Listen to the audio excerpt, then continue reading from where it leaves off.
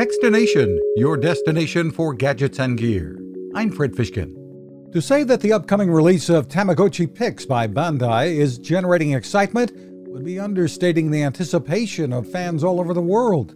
When we posted the full interview about the new virtual pet, for the first time equipped with a digital camera, the comments kept coming. Guys wanted male-type colors, and in general, the fans can't wait. Bandai's Tara Beatty on what the digital pet line, introduced in Japan 25 years ago, has meant to many. During this pandemic era, parents loved the device, the Tamagotchi on, because they were able to give the product to their kids and know that it was safe to play with, and it had so much to do. It kept their kids busy, which is, as we know, over this last year, it's been very difficult. Resales have begun now, and Tamagotchi Pix will arrive in stores this summer.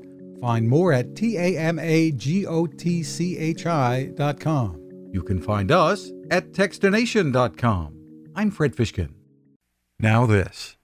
It takes a lot of listening to build a better radio, and that's just what the folks at C. Crane have done. Bob Crane and his crew, nestled among the rivers and tallest trees in the world in Fortuna, California, have made a habit of listening to their customers. And that's just what they've done in building the CC Skywave SSB, the Swiss Army knife of portable radios. For everyday listening to AM or FM in the yard or patio or on the nightstand without having to drain a mobile phone battery, it's a great companion.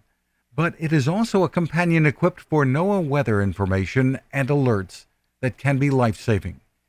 You can listen to FEMA and Coast Guard transmissions too.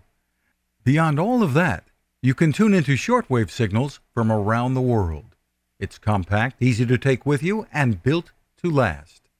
The CC Skywave SSB. Click on the link at Techstination.com.